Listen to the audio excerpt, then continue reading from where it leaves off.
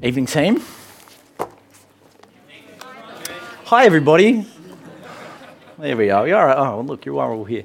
Hey, we're studying the topic of laziness tonight, and we announced this ahead of time. We told you at the beginning of the series what we were going to be looking at along the way. So we've done work, marriage, speech, guidance. Last week we did wealth. This week we're talking about laziness. And then we've got sexual purity next week and justice the week after.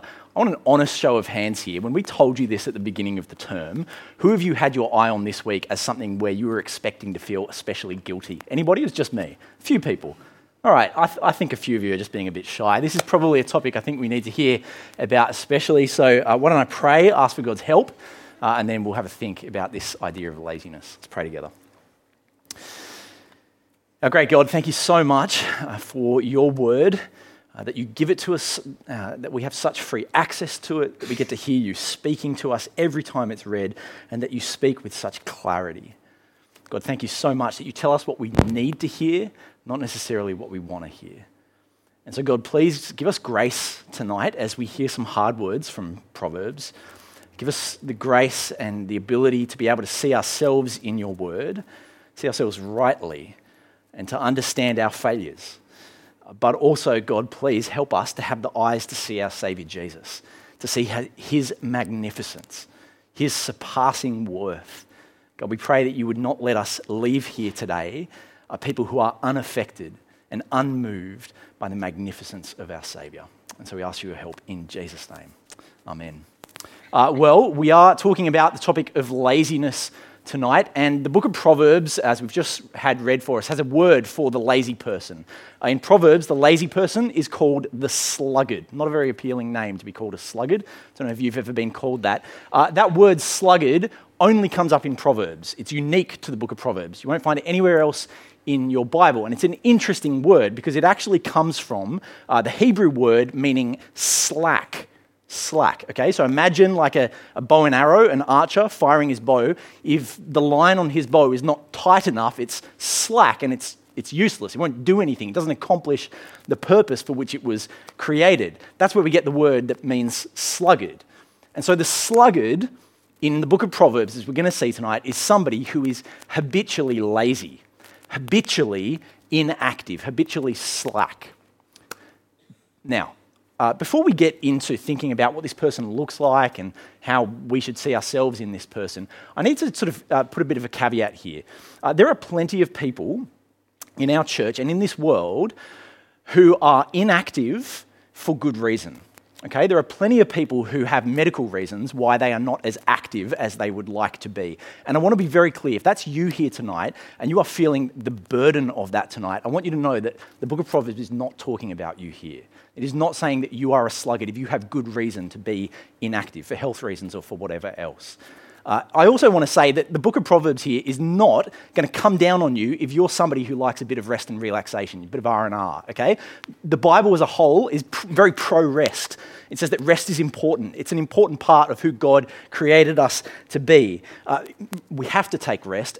Saying that we're talking about sluggards tonight, this is not somebody who just likes rest. This is somebody who has taken rest and made it the central part of their life. The sluggard sees every day as a Sabbath day, right? The sluggard has become an expert at taking a break. The whole point, in fact, of the sluggard's life, as we're going to see in Proverbs, is that they want to minimize responsibility and maximize leisure. That's the equation going on in their mind at all hours of the day. How do I minimize responsibility and maximize leisure? And so the wisdom, I think, that we get from Proverbs on this topic is especially helpful for us in this culture that we live in today. Because wouldn't you agree that our culture is one that prizes rest and relaxation and leisure as just about the highest things that you can attain to in life? Wouldn't you agree that most people structure their lives in such a way that they are working towards that goal of maximizing leisure and minimizing responsibility? That's how most people set up their lives, isn't it? Most people want to be able to justify being idle. I think when you boil it all down, they want to get to that point in life where there's nothing in their way of doing nothing. That's the goal. That's where we're all heading, right? In 2007, a guy called Tim Ferriss published a book called The 4-Hour Work Week. Maybe you've heard of the book, maybe you've read the book. No judgment if you have. I'm about to come down on it though. This is what the author Tim Ferriss says about this book. He says, forget the old concept of retirement and the rest of the deferred life plan. There's no need to wait and every reason not to. Whether your dream is escaping the rat race, high-end world travel, monthly 5-figure income with zero management, or just living more and working less, this book is the blueprint. You can have it all, really. Sounds too good to be true, doesn't it? But the basic premise of this book is that you've got to work to structure your life in such a way that you don't work more than 4 hours a week. You minimize responsibility, you maximize leisure. And that is an appealing prospect, isn't it? Who of us in our right minds would say that that doesn't sound good, that we would take that deal if we could get our hands on it? I think most of us would. And this appeals to a lot of people. This book has sold over 1.5 million copies. It spent over 4 years on the New York Times bestseller list. This idea has struck a chord with people in our culture, hasn't it? I mean, you might have heard some people say that we live in a culture of idol worshippers. You heard them say that? And they don't mean IDOL, like gold statues that we bow down to. No, our culture as idol worshippers, we worship IDLE, being idle. That's the air that we breathe in Australia in 2018. And so it's not surprising, I think, that this question of laziness, this struggle to be productive and not be lazy, that's something that you and I need to hear from God's word about. In the lead up to this sermon, as I've been preparing and talking with people over the course of this term, I haven't talked to a single person in our church who has not said that this is something they struggle with. Pulling the curtain back here, Christians struggle with laziness. Can we just admit that right off the bat? Christians feel guilt about being lazy. Christians don't necessarily know what to do with their laziness. That's a struggle that a lot of us face. So let's be real about it as we hear the wisdom of Proverbs tonight. We need to hear this.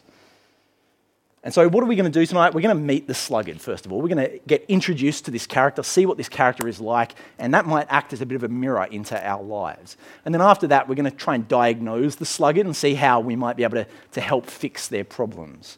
And so let's take a look at this sluggard. What is this sluggard like? Well, we're going to see there in chapter 26 4 characteristics of the sluggard. The first one is that the sluggard is hinged to his bed. 26 verse 14. As a door turns on its hinges, so a sluggard turns on his bed. Now, as you meet the sluggard throughout the book of Proverbs, the consistent picture is that he doesn't do a lot, but the one thing that he does a lot of is sleeping.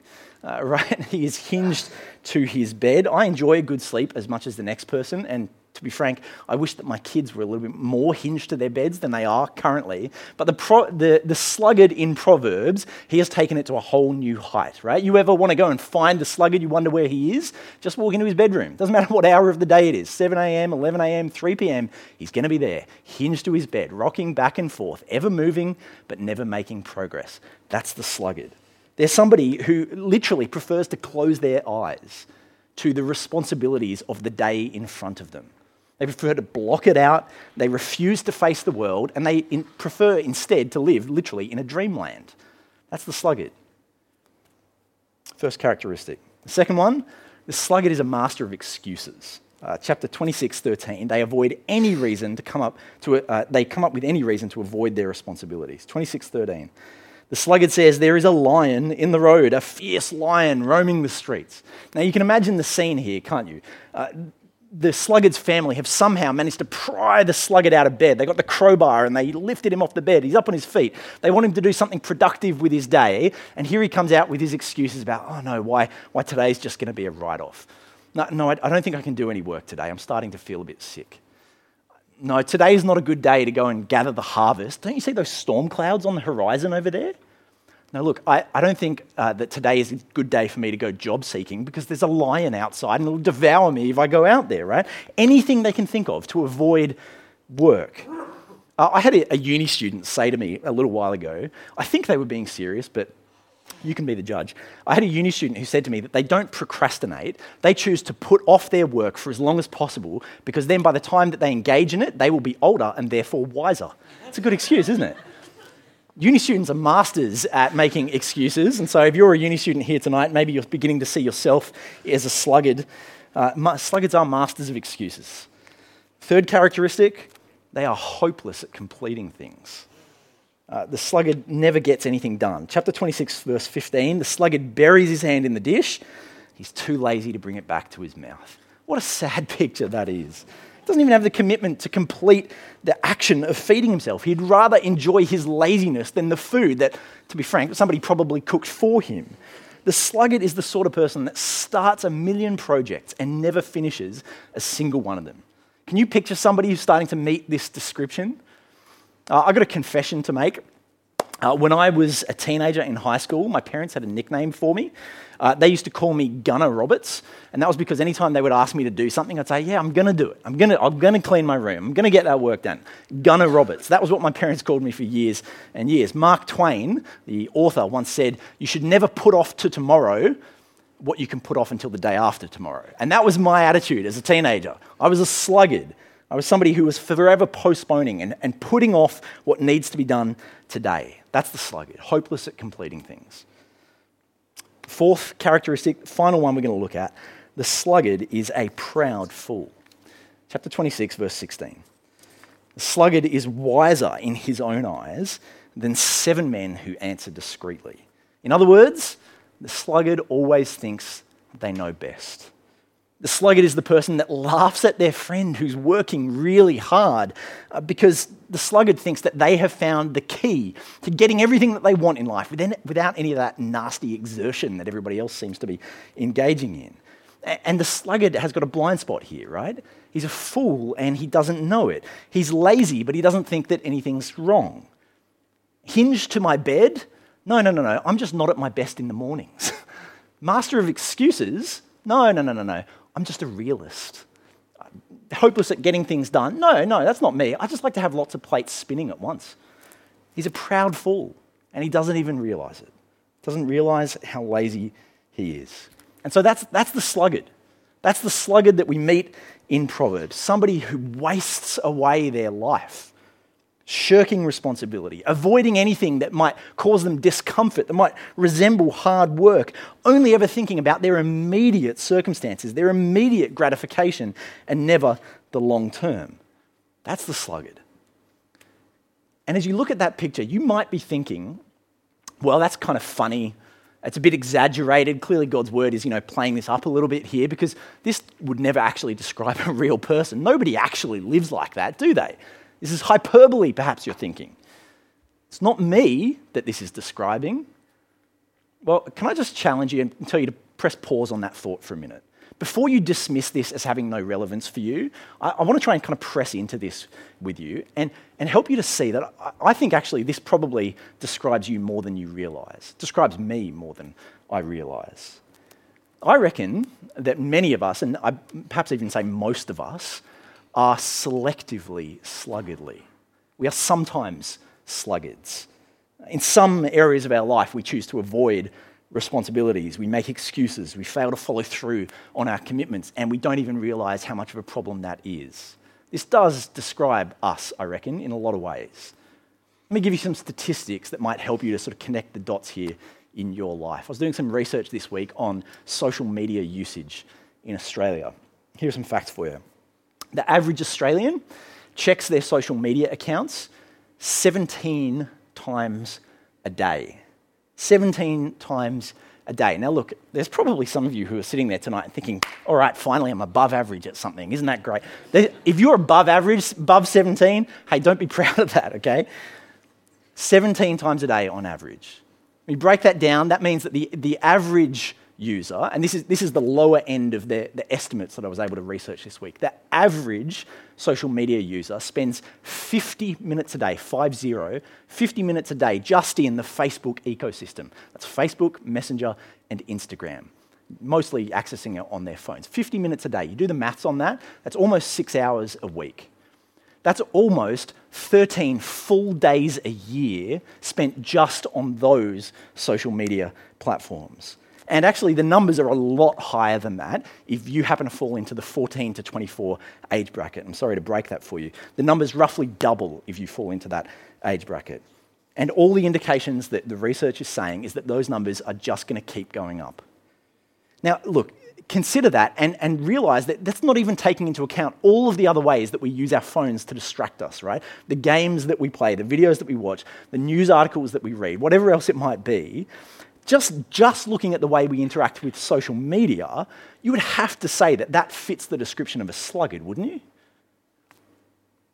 The sluggard is hinged to his bed.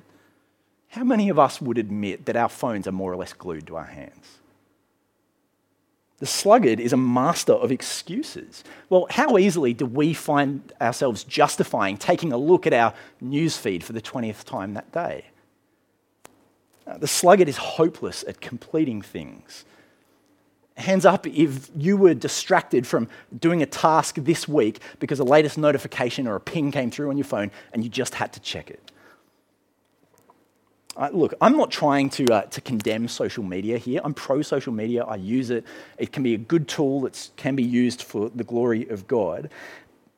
But the reality is that for many people, the use of social media is explicitly for the purpose of avoiding the immediate responsibilities that you have right in front of you. You use social media to seek out short-term pleasure of just finding that, the next great meme that you might get a chuckle out of. You use social media for that empty gratification of having your status update liked. And if that's not sluggardly, then I don't really know what is. Is that you? Are you being selectively sluggardly in the way that you're using social media? Hey, maybe it's not you. Maybe that doesn't describe you. You're sitting there feeling very proud of yourself right now. Maybe you're not even on social media. Good for you if that's the case. But maybe your problem is in a different area of life. Maybe your problem is in the area of your work. I was doing some research this week into the issue of time theft. Time theft is the idea of employees being paid for work that they never completed, being overpaid for the hours that they work, essentially. And that can be quite deceptive and deliberate. It can be employees filling out timesheets and saying that they worked more hours than they ever did. But it can actually be a bit more subtle than that. It can just be taking longer breaks than you're contractually obligated to take. It can be using your work time for personal activities. And in the research that I was reading, one study estimated that the average employee steals 4.5 hours a week from their employer. 4.5 hours a week from their employer. When they did the maths on this, at least in the US, they realized that meant that 20% of every dollar that every company earned was lost because of time theft. It's a big issue. Let me ask you, are you being sluggardly in your work? Are you avoiding responsibilities, avoiding discomfort, and choosing instead the easy, lazy option? I reckon more of us are sluggardly than perhaps we first realise. And to be completely honest about this, there are real consequences to this. Choosing to be lazy, choosing to bludge, it's not a victimless crime. There are real consequences about this, and God's word is clear about them. Proverbs is clear about them. What does Proverbs say is the consequence for being lazy, for being sluggardly? Well, first and foremost, somehow, Proverbs says that the first thing you're going to find if you're lazy is boredom. Ironically, for all of the searching that you engage in for fulfillment and happiness when you bludge off, what it actually results in is coming away empty-handed. Let's take a look at Proverbs 13, verse 4. Proverbs 13, verse 4. A sluggard's appetite is never filled, but the desires of the diligent are fully satisfied. Isn't that ironic? For all of the Proverbs searching after what they want in life, they come away empty-handed. Their soul just craves and craves and craves more, but it gets nothing. What does a sluggard find in their laziness? It finds emptiness. It finds boredom. And we know that, don't we? We don't need God's word to tell us that because let's be honest here, nobody in the history of the human race has finished a 13-hour Netflix binge and said to themselves, gosh, that was my shining moment right there. That just gave me everything that I was looking for in life. I'm so glad that I spent my whole day doing that. Nobody has ever said that, have they? Nobody gets to the end of scrolling on their Facebook newsfeed for an hour and thinks, gosh, that was the right choice to make. That scratched the itch that I felt going into this. Nobody does that Because being a sluggard, being lazy, it leaves you feeling empty, doesn't it? It leaves you feeling bored. It leaves you longing for more. And friends, that boredom that you feel, that I know that you know what that feels like, that boredom, that's just kind of the surface level emotion that's actually probably masking something much deeper and much more serious. That boredom often sits over the top of feelings of emptiness, feelings of kind of being adrift in life. There was a word in the English language, it's sort of fallen out of use now. It's the word called acedia. We don't really use that word anymore, but it describes a very deep feeling of being unsettled in life, of having no purpose in life. And for many people who use laziness to retreat into a little cocoon to shield themselves from the real world, it's an attempt to hide away from that feeling, that very confronting kind of feeling of emptiness. But the irony that Proverbs says is that it's just going to make it worse. You go searching for fulfillment in laziness, you're only going to find emptiness. You know what else Proverbs says that you will find if you engage in being a sluggard? Blasphemy. Sluggards are blasphemous. Blasphemy is speaking sacrilegiously about God. Now, how can that be? How can being lazy be such an offense to God? Well, think about this. God has created us for himself, hasn't he? He has created us to know him and to relate to him, to have our hearts thrilled by him. He has created us so that we would give ourselves in love to him, that we would serve him with every moment of our days. That is the type of person that God has created us to be. And so the sluggard who is bored, you know what they're saying? They're saying God is boring. I don't want God. God's not worthy of my attention, my pursuit. I'm not going to find fulfillment in throwing myself towards God. I'm going to instead find things that are really going to satisfy my soul. That's the statement that the sluggard is making. So a sluggard, you see, they have no reverence for God. They don't fear God. They're not able to say with the psalmist, as the deer pants for water, so my soul pants for you, God. My soul thirsts for you, God.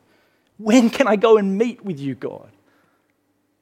A sluggard cannot say that because they don't believe that. They don't believe that God will be the deepest satisfaction of their soul. Friends, I wonder what would happen for you, just as an experiment, if every time you were tempted to take out your phone and see what's happening on Facebook, instead you opened up your Bible and you heard from God. What do you think would happen? What do you think would happen if every time you were tempted to just tune out and digest as much Netflix as you can take, instead you kept the TV off and you spent time talking to your Heavenly Father? Again, let me be clear here. There's nothing wrong with those things. Facebook and Netflix, they're good in moderation. But as a culture, we are gorging ourselves on distractions, and Christians are guilty of it too. And too often, it's at the expense of intimacy with God. Friends, you see, the God of the universe is inviting us to himself. And too often, we think that we would be more satisfied going down a YouTube rabbit hole than relating to the God who is in heaven. And if you live in a state like that, that is blasphemy. It is speaking sacrilegiously about God. Boredom and blasphemy, those are the results of this kind of a lifestyle. They're serious consequences, aren't they? And that is why, that makes sense of why the book of Proverbs has such a strong warning to the sluggard. Remember we read that in chapter 24. Let's read it again. Chapter 24. I went past the field of the sluggard, past the vineyard of the man who lacks judgment. Thorns and thistles had come up everywhere. The ground was covered with weeds, and the stone wall was in ruins.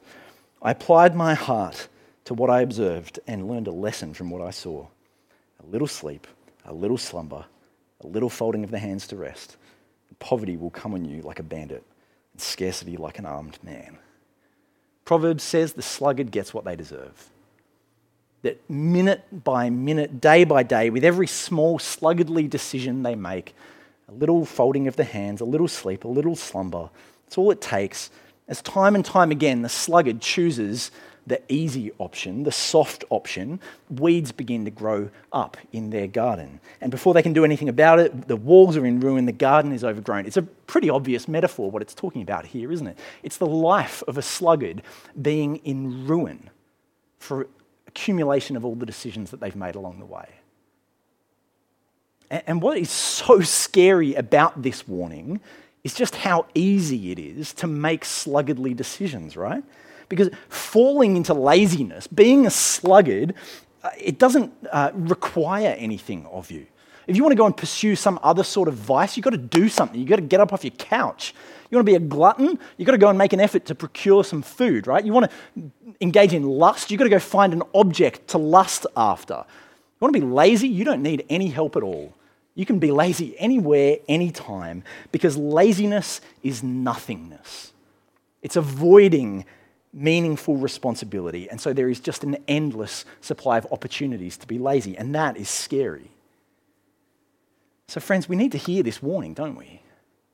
Because the sluggard, they're just an ordinary person like you and I who have made one too many excuses, one too many refusals, one too many postponements, and it's all just been as imperceptible and as pleasant as falling asleep.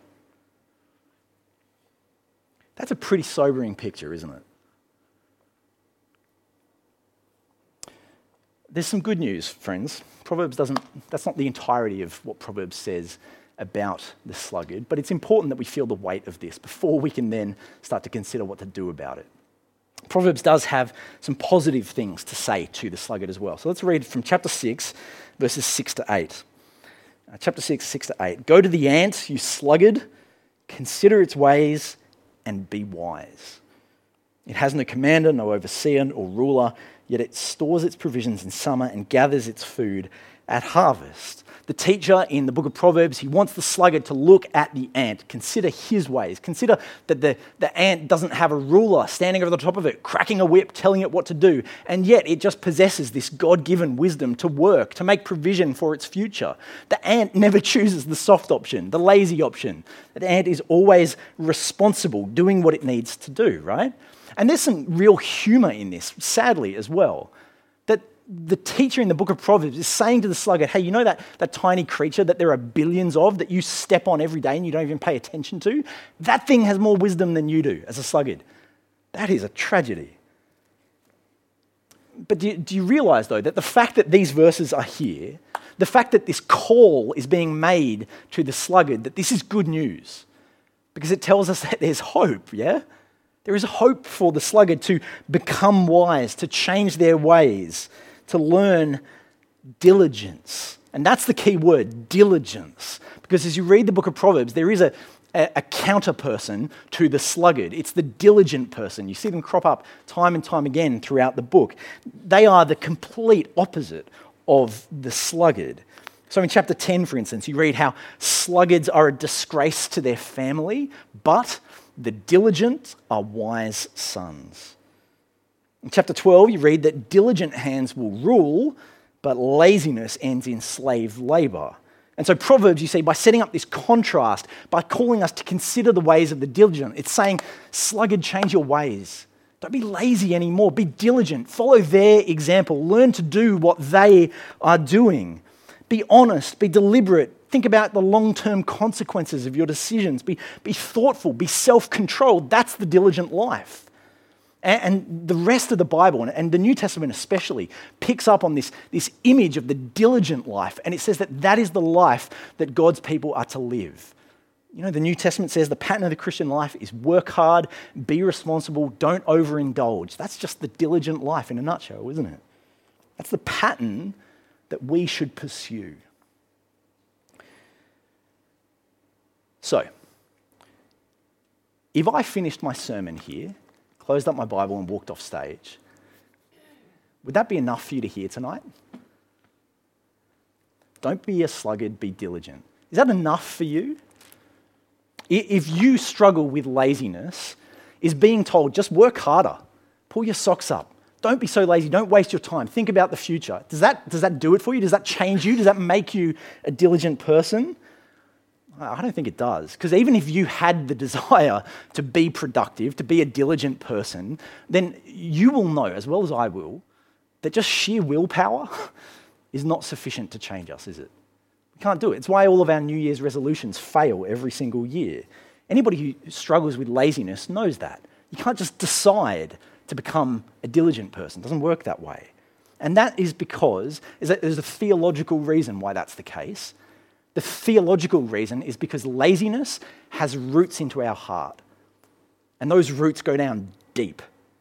And actually, if you want to stop being a lazy person, then you've got to deal with what's going on in your heart at the deepest kind of level. It's not just a matter of learning some new time management techniques. It's not just a matter of cutting back on your chosen distraction of choice. Those are good things to do. That's a wise decision. Go ahead and do those things. But you've actually got to deal with your heart issue if you want to overcome laziness. And here's the truth of it. At the heart of the lazy person is selfishness. The lazy person is a selfish person. I have to say this to you bluntly. If you are a lazy person, it's because you love yourself more than you love things outside of yourself. That's the cold, hard truth of it. To be lazy is to be selfish. And that's a problem, isn't it? That selfishness inside of us. Because we know that God's purpose for our lives is not just to be turned inward on ourselves. We know that God's purpose for our lives is to be outward focused, yeah? God created us for relationship with Him, for relationship with each other, for stewarding this world that God has created. But the lazy person does not like that purpose, the outward focus of it. They selfishly just want to turn their time and their energy and their intentions inwardly on themselves. They want to meet their own needs, satisfy their own appetites, serve themselves in the attempt to make themselves comfortable. And so you see, what's really going on is that the sluggard has rejected God's purpose on their life. Because all of those responsibilities out there, being outward focused, well, that just sounds really demanding, doesn't it? Sounds really limiting, really burdensome, and I just think I'd be much happier if I was freer and unencumbered and I could just spend all my time looking out for number one. That's what the lazy person is actually saying. So do you see that it's this warped, kind of selfish perspective that has to be fixed if you want to overcome your laziness, you want to live a life of diligence and purpose. You have to have your heart fixed. Now, how does that happen? How do we change our hearts so that we are no longer consumed by love for ourselves and instead we overflow with love to others? How does that happen? The answer is really simple. It's really simple. It's that we need to have an encounter with the self-sacrificial love of God in the gospel. That's what will change you. You have an encounter with the self-sacrificial love of God in the gospel. Right? That gospel message, that good news of God sending His Son in the most radically other person-centered gesture in history, when you grasp that good news, that will melt the heart of the selfish person. Do you remember how the Apostle Paul describes the gospel in Philippians chapter 2? It's that great passage. It says, Jesus Christ, who being in very nature God, did not consider equality with God something to be used to His own advantage, but rather, He made Himself nothing by taking on the very nature of a servant, being made in human likeness, being found in appearance as a man. He humbled Himself. He became obedient to death, even death on a cross. You see what Paul is saying there is that Jesus, He put His Father, He put us, He put this world before Himself. Jesus was no sluggard. Jesus was diligent in the service of others. He humbled Himself. He served others. He gave up everything. He worked. He sweat. He bled for our good, to secure our good, to secure our forgiveness. That is the love that we know if we are Christians. And it's a love which changes us. It's a love that makes selfishness impossible. Do you remember what Paul says in 2 Corinthians chapter 5? It's that point where the Apostle Paul is explaining and justifying why he has spent the entirety of his life since he met Jesus, just pouring himself out in the service of other people. And this is what he says. It's going to come up on the screen. 2 Corinthians 5. For Christ's love compels us because we are convinced that one died for all and therefore all died, and he died for all, that those who live should no longer live for themselves, but for him who died for them and was raised again. You see, it's just inconceivable to Paul here that somebody who knows the love of God would live for themselves. It's inconceivable. How can you possibly put your own needs before the needs of others when you are full of the self-sacrificial love of God, when that is living in your heart? How can you possibly put your own needs before the needs of others when you serve a servant king who put everybody's needs before his own? How can you possibly put your own needs before others when you realize that you are no longer your own, that the blood of Jesus has bought you at the greatest price? You don't belong to yourself anymore. How can you put your needs before the needs of others? You can't. If you are a gospel Christian, you cannot do that. Christ's love compels us to live for something outside of ourselves. That is the inescapable logic of the gospel, friends. Have you understood that? That loved people love people. That saved people serve people. That found people find people. That is the inescapable logic of the gospel. And so the truth is that if you do not love people and you do not serve people and you're not trying to find people, then perhaps you've not really understood the gospel. But look, I'm not trying to pull a rug of assurance out from your feet here. I know that there are many in this room who know and trust in Jesus and who've accepted his gospel. And so what does that mean for us? Well, it means that whenever we, as born-again Christians, fall into the trap of laziness, that what's going on is that we are suffering from gospel amnesia. Gospel amnesia. We are forgetting the love of God. And the remedy is to be reminded of it. That's the solution, to be reminded of the love of God. If you want to avoid the blasphemy and the boredom of laziness, then you need to drink deeply from the gospel. You need to dwell in the gospel. You need to meditate on the gospel, and God will grow a passion in you for greater things than just killing time, than just serving yourself. When you comprehend the love of God in the gospel, then he will turn you outward. He will turn you from being somebody who invests only in themselves, serves only themselves, to being somebody like your Savior who puts the needs of others before themselves. You will no longer be a selfish person. You will no longer be a lazy person. You will spend your life for a greater purpose. And I think that is something worth aiming for. Why don't we pray together?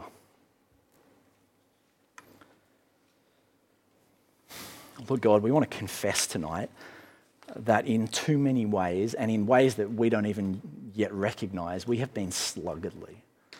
We have been lazy. We have lived for ourselves. We have failed to put you and others and this world before our own preferences. And God, we are sorry for that short-sightedness. We are sorry for the blasphemy of thinking that you are boring. God, please would you forgive us through the death of Jesus? And God, please would you transform us? God, we want to be compelled by your love, to be driven outward, to give our whole lives in the service of others in your name. And so God, please just give us a fresh vision of the gospel tonight. Please, by your Spirit, would you help us to see the magnificence of the love that you have shown us in Christ, humbling himself, becoming obedient to death on a cross for us. Oh, God, please melt our hard hearts. Make us soft and receptive to you. We ask for Christ's sake. Amen.